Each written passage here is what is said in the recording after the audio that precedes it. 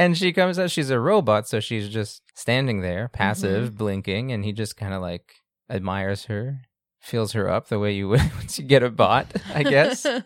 He gets her to like, and he uses like command language because he's just kind of like the way you might with like you think you would talk to a robot. He's not like turn around. He's like please rotate 180 degrees. Yeah.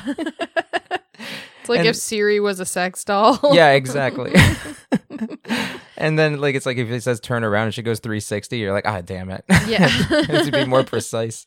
This thing's a damn machine. Yeah. So he feels her up.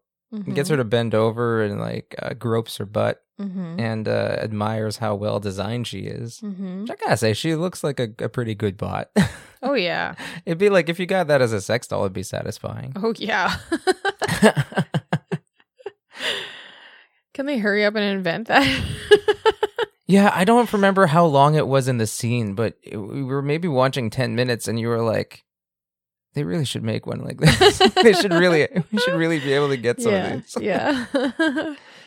So this one, it was interesting because she starts off very fembot-like in her behavior, right? Because she just kind of stares ahead and blinks. No matter like what's being done to her, she just kind of like is extremely passive, which I guess makes sense.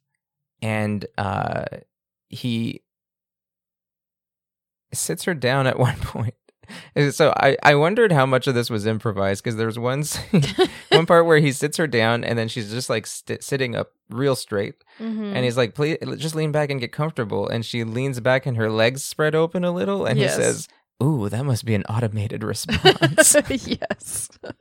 He also asked before she sits down if she's familiar with sitting. Oh, I forgot that line. Yeah, are you familiar with sitting? With the concept of sitting? Or I don't remember exactly what the That's what it was. But... Garfa, are you familiar with the concept of sitting? I think it's exactly what he said. And she is, by the way. Can you imagine getting a fembot and you're like, please sit, and she's like, I am not programmed to do that. She did say she wasn't programmed to do some things. That's true. We'll get to that.